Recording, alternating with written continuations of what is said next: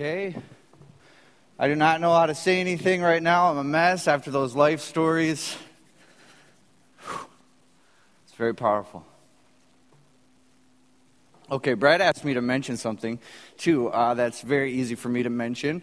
Most of you probably don't know this, but in 2007, I moved to Grand Rapids only knowing one person, and he didn't have any friends either, and so the holiday season it got kind of weird sometimes because if you sometimes don't have money to get home, I don't have any family within 100 miles from here, and something that made a really big difference for me was when I came to Crossroads, several people really adopted me into their hearts. I can think of like 5 people at the top of my head right now that I could walk in Christmas morning and just sit underneath the Christmas tree or whatever the family does and feel totally at home. And so if for any reason you are like me or how I was and Christmas is just different this year, there's been several families that have came forward to say that we want to have some people with us that maybe don't have anybody. And so if you need a chair and a table and a family this Christmas, come talk to Brad Claver up here. He's like this tall and his blonde hair and a name tag that says Brad after the service, and tell him that you just need a place and he'll plug you in and figure out a good fit for that. Don't be a hero this holiday season. Get a family. I think that communicates it. If you are like me and you need a Bible right now, there are some people passing out Bibles. That's Greg's. I don't want to. Okay, perfect.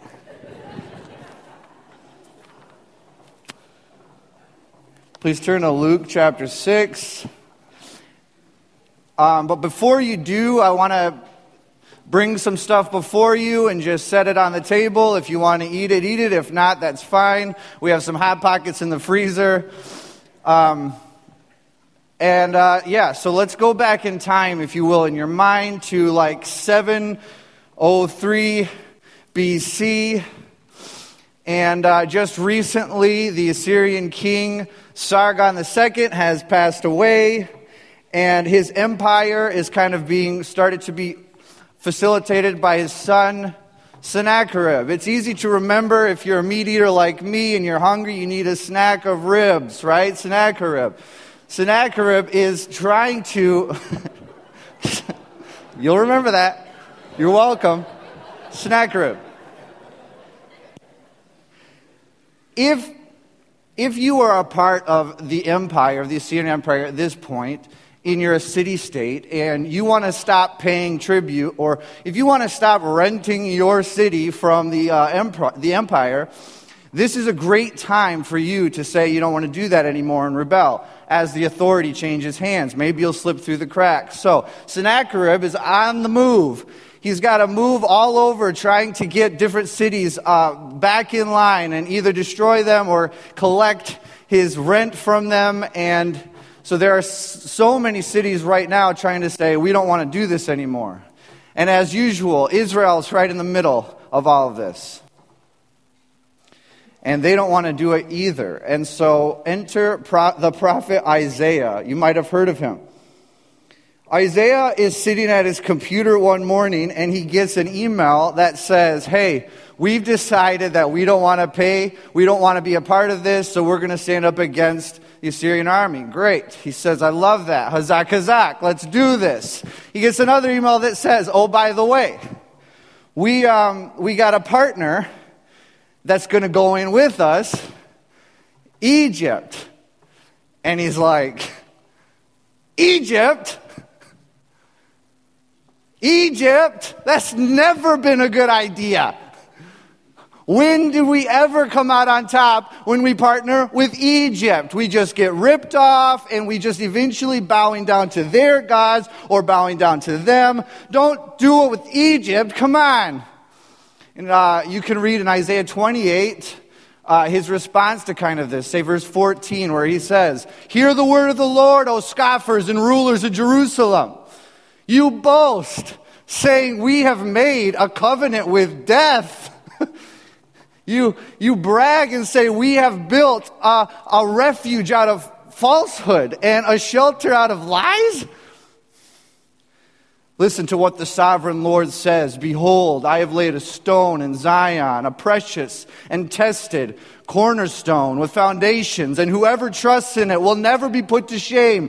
I will make righteousness my plumb line and justice my measuring line, and your covenant with death will be annulled. And when the overwhelming scourge passes through the land, Sennacherib, you will be beaten down.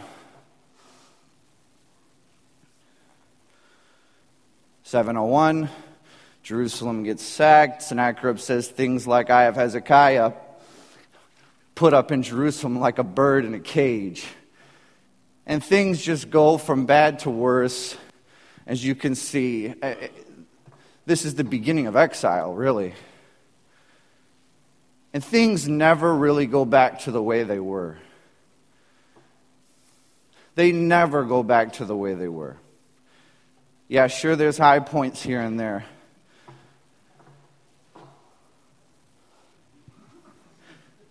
Sorry. But hindsight's 20/20. And eventually people start asking the question, if Egypt wasn't something we were supposed to build on, if they weren't who we were supposed to trust as this foundation, then who is the foundation? What's the foundation? What were we supposed to build on? Some people have different ideas. I've picked 3. Fast forward about 600 years and go with me to the coast of the Dead Sea, Khirbet Qumran. I have a picture of a map and another picture of a place. Sorry about, thank you. Okay, here's cave 4. Dusty but trusty. Here's Khirbet Qumran. You can go there. It doesn't look like much now, but there's a group of people that live here and have dedicated themselves to a life of holiness and seclusion and are getting off the grid.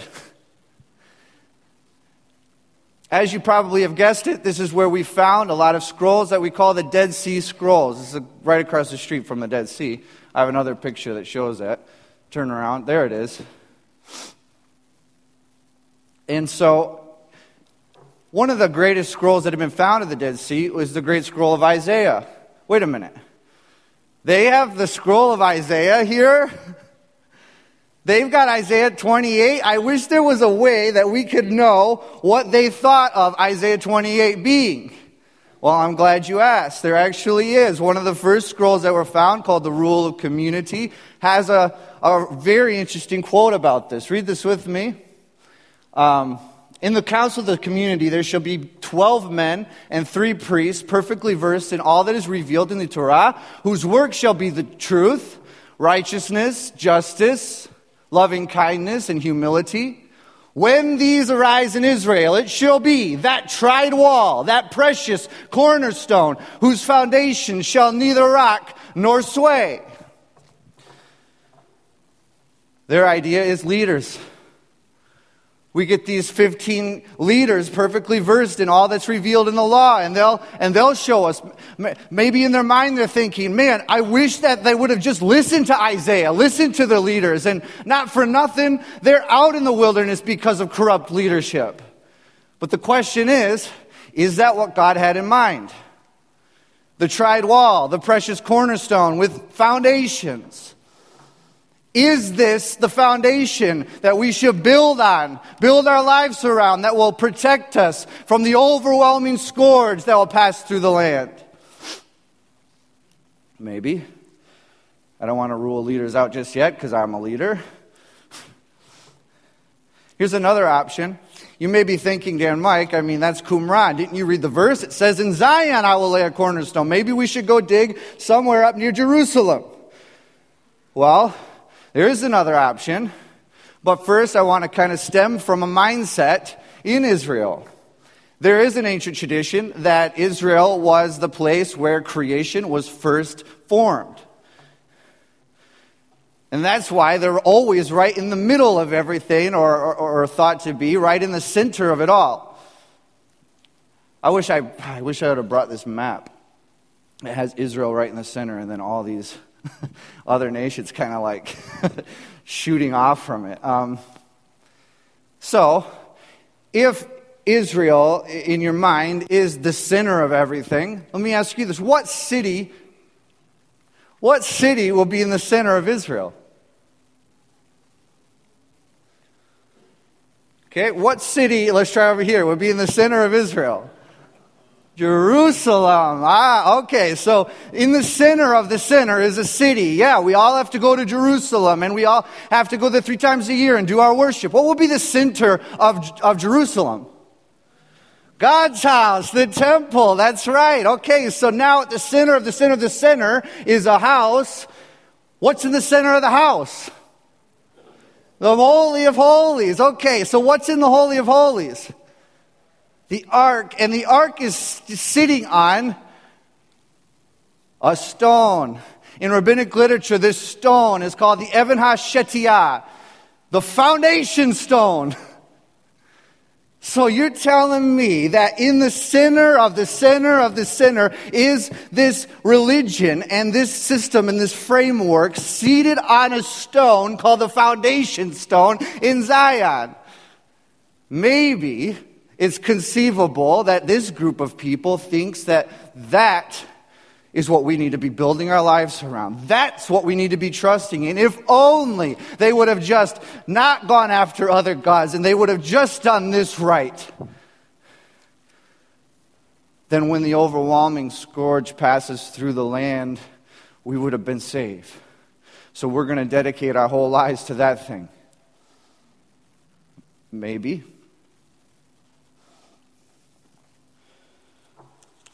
I want to read something that Jesus said. And this doesn't change what Jesus said. I think it just sort of adds to the thrust of Jesus and who we've discovered him to be. Someone who doesn't do anything apart from the text. Who doesn't think or illustrate anything apart from interpreting and re-showing the text. So stand with me and read Luke 6, verse 46. Jesus says, "Why do you call me Lord, Lord?"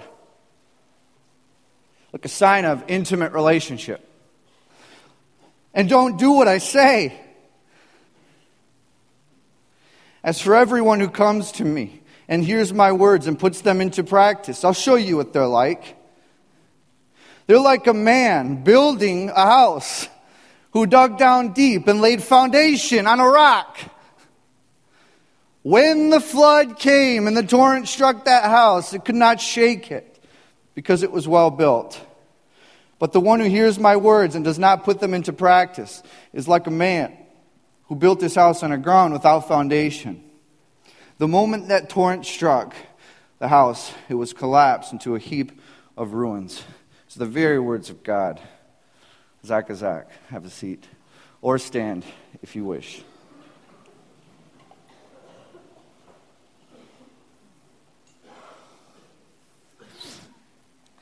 So this is the last thing that Jesus says out of the end of what's called the Sermon on the Mount, the most famous sermon ever delivered.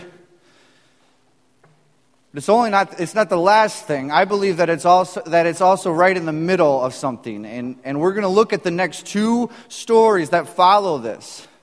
Because I think that there's a little bit of a direction here planned, okay? So Will and Rod have recently been going through this sermon, right? We've been seeing some propositions. Today we see a parable, and we're going to see a picture. There have been some propositions about what to do. Jesus is saying, this is my family rules, or what we're going for, or this is my yoke. This is what I want you to shoot for in words. Things like love your enemies, pray for those who persecute you. He's saying things like, don't judge, don't condemn, but forgive. Proposing that we live a life like that. Then he gives a parable like this, where he says, this is the weightiness of what I'm talking about here. You got to build on this. And we have a couple stories. I love these stories for several different reasons, but Rod showed us last week that Jesus is really laying out discipleship. And I like that because the disciple is somebody that follows him. And so it would be one thing if he said, I want you to be my disciple. This is what it's going to look like. Now go try. And I just sit here and watch from underneath my fig tree and tell you how you did it wrong. It's another thing when he says, this is what it's going to be like. This is what I'm going to be like. And follow me and watch what I do. Build your foundation on me. In the Hebrew Bible, the people that show discipleship, I think, the best are Elijah and Elisha.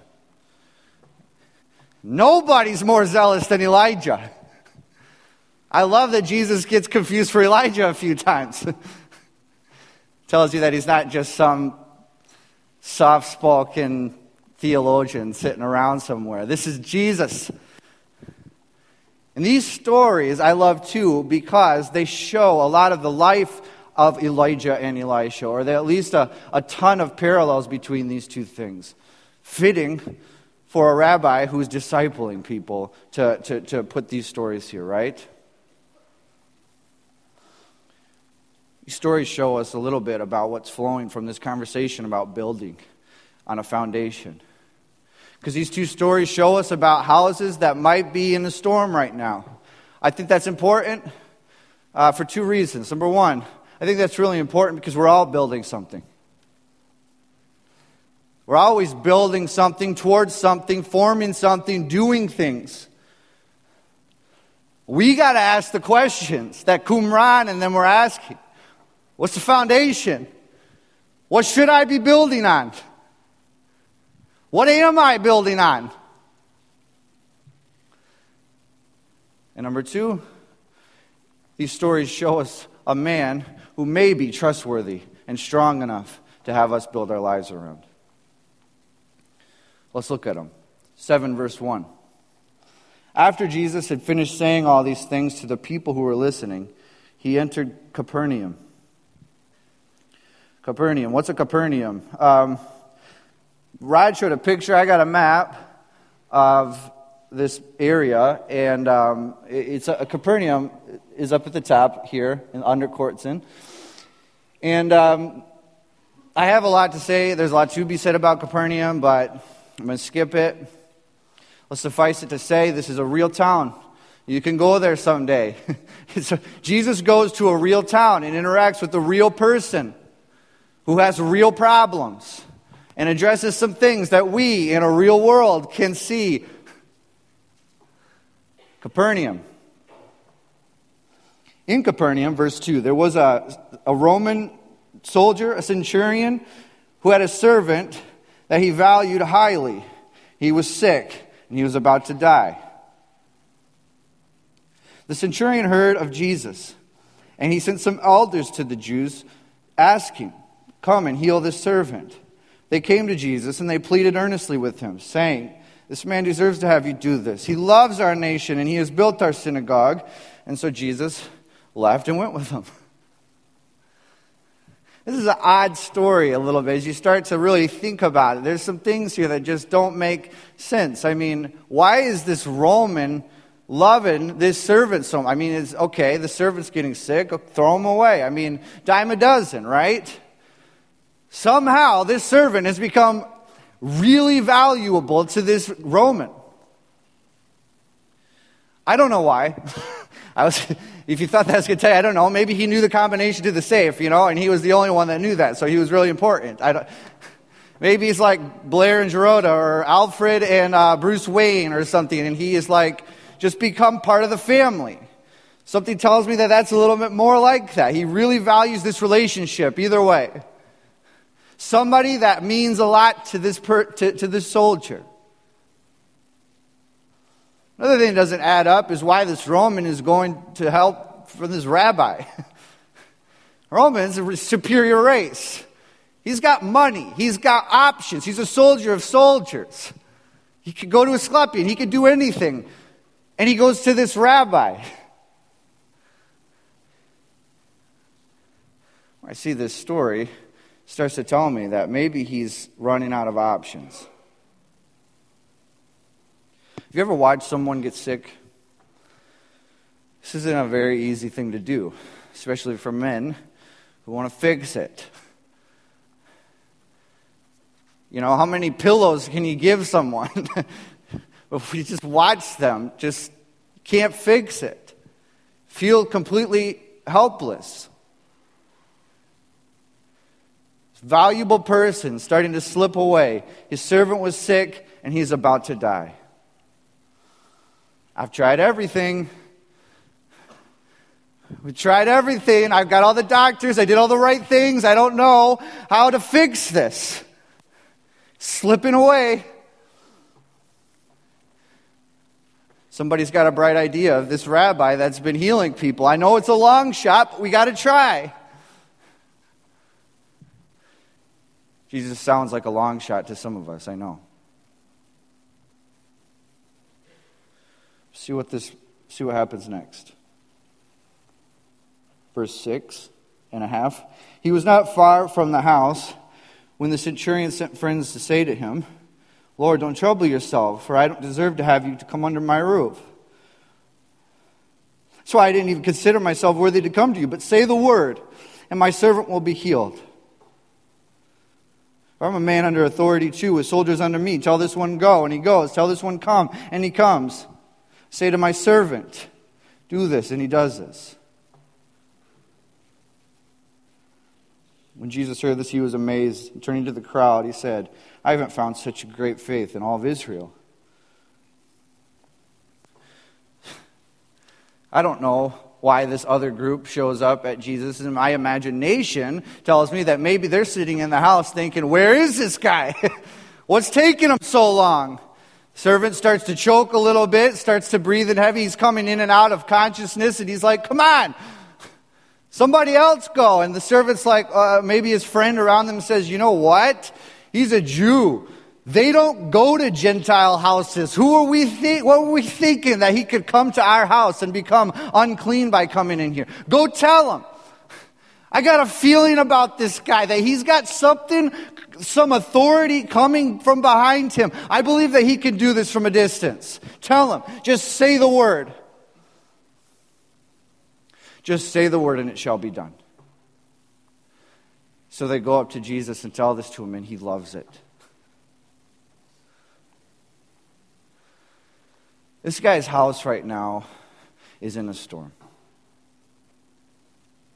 I know a lot of our houses can easily come into this same storm because we all deal with sickness, and we even have relationships that are slipping away, don't we?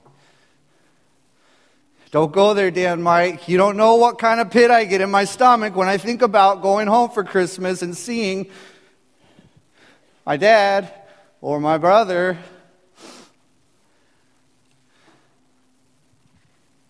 It's a storm there.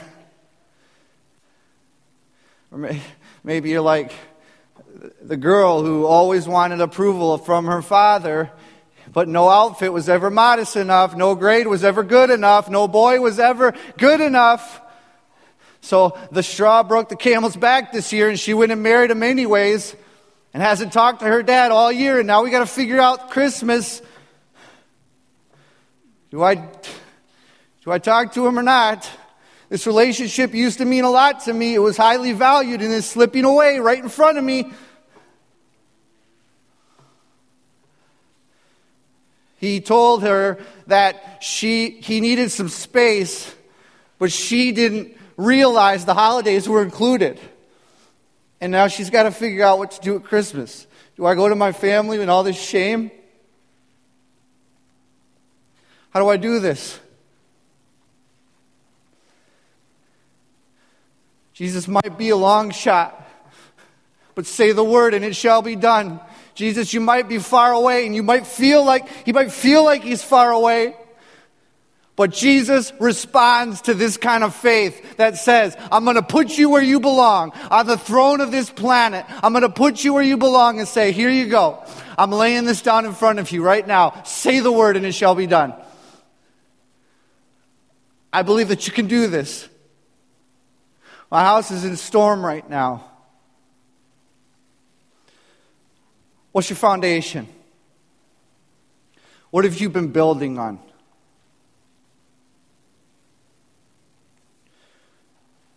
Verse 11. Those friends get back to the house, and I'll bet you that servant answered the door. Can I get you something? Soon afterward, Jesus went to a town called Nain. It was on the map if you saw it, 20 miles southwest. His disciples and a large crowd went along with him. As he approached the city gate, there was a dead man being carried out, the only son of his mother. She was a widow. We have a picture here of a crowd meeting a crowd.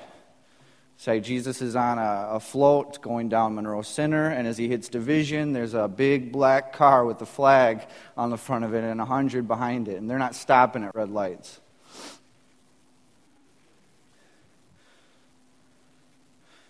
This is a widow who just lost her most valuable relationship. This is a house that has been devastated.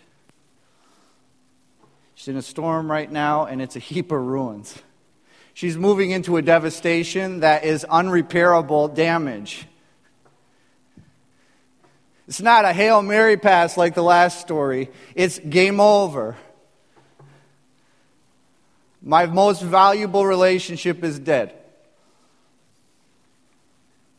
I know that we can go 100 different ways for all of our stories. I mean, maybe some of you this Christmas don't have somebody that you had before who's passed away. How are we going to do this without Grandpa or Mom or Dad? I know that there's so many different deaths that could happen even emotionally. You know, I started making a list this week, and it just got so long. I didn't know what to do with it. You know, a lot of us feel like that one thing is just like this cobra sitting in front of us, and I can't go there. I can't touch that, or I'm going to get bit. Parents who get weird news from their children and then say, "You're dead to me now." Brothers and sisters who hurt each other's feelings, maybe one too many paper cuts, say, "I don't want anything to do with you," and the list goes on and on. But I think the thing that grieves me most is when one of those serpents, raises up its head towards the heavens and says, "Where are you in this? If your God loves me so much, he sure has a funny way of showing it."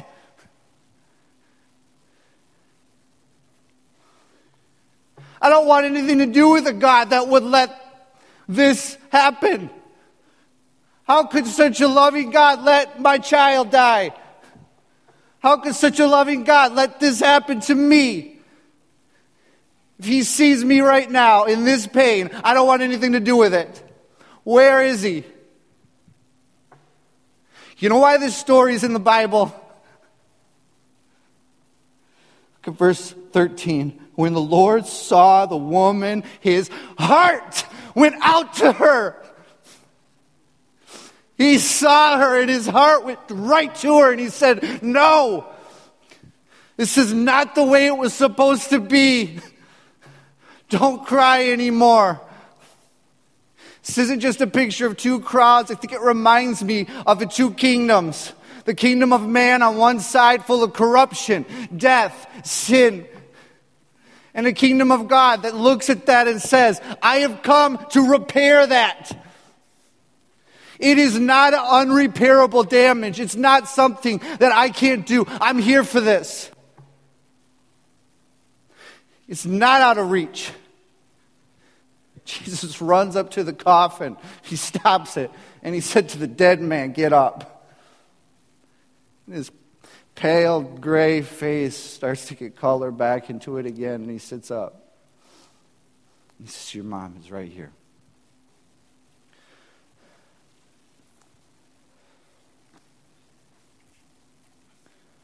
People are amazed at this and call him a prophet. Maybe that's another Elisha reference. But then other people say, no. God has come to help his people. It's verse 16. God has come to help his people today. This is who Jesus is. This is who we celebrate on Christmas. God has come to help. When's the last time you saw him as your help? I need your help right now because my most valuable relationship is slipping away. I need your help right now because my house is in the middle of a storm and it's going to be a heap of ruins in a matter of seconds. I need your help right now. All this damage is beyond repair. Just say the word and it shall be done. What have you been building on?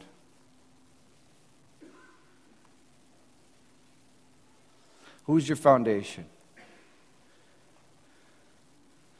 You could join the Qumran community this morning and say, we want to build on leaders, and we want to build on the right president, and we want to get the right activist and the right athlete, and we'll emulate everything and build everything that we got on the right pastor. You build that house up. Build that house up. When the storms come, when the rain comes, that's going down. You got options.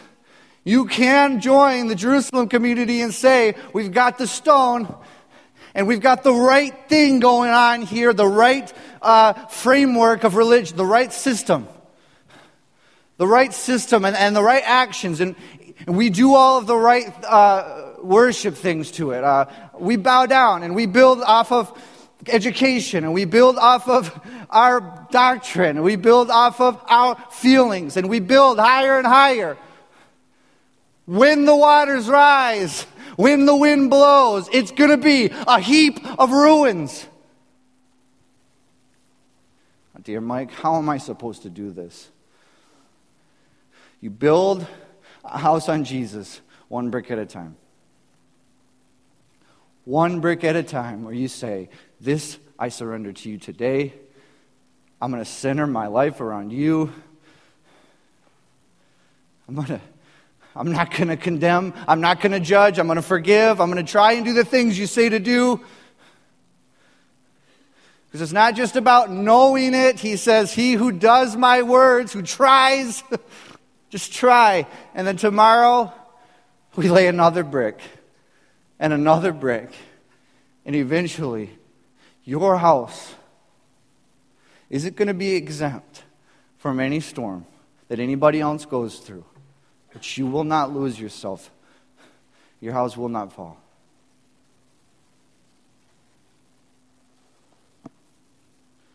So let's just take a moment and think about these things.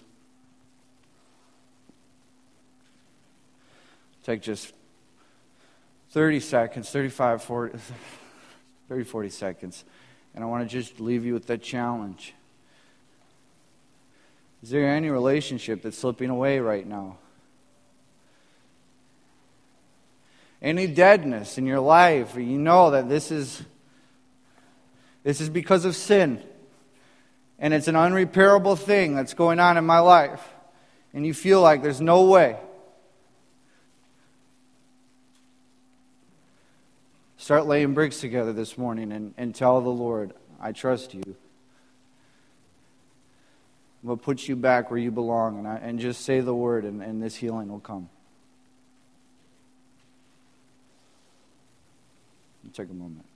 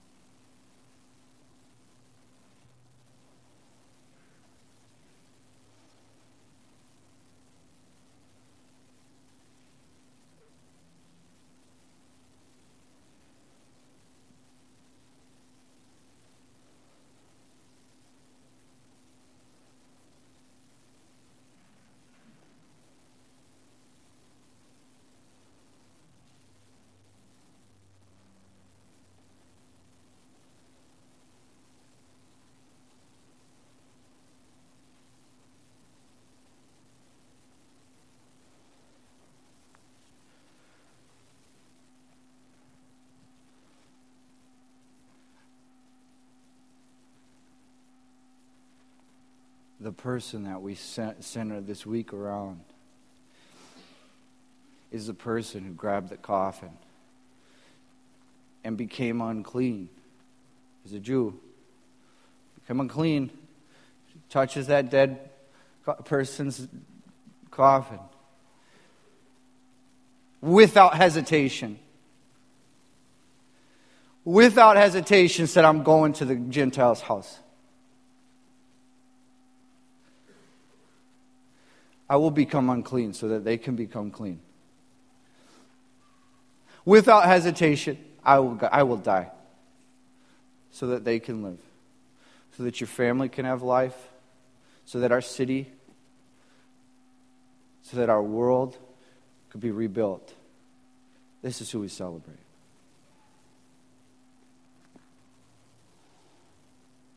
Therefore, rid yourselves of all malice and deceit and hypocrisy, envy and slander of every kind.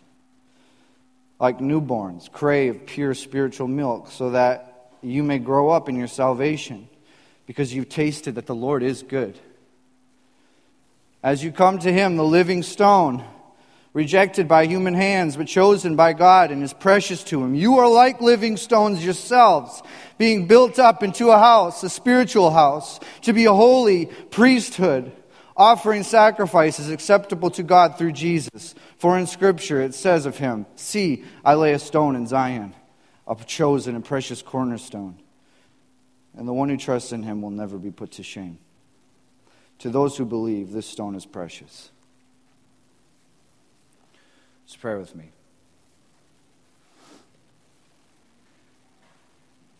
Thank you. If anybody would like to just pray out a prayer of thanks, you're welcome to.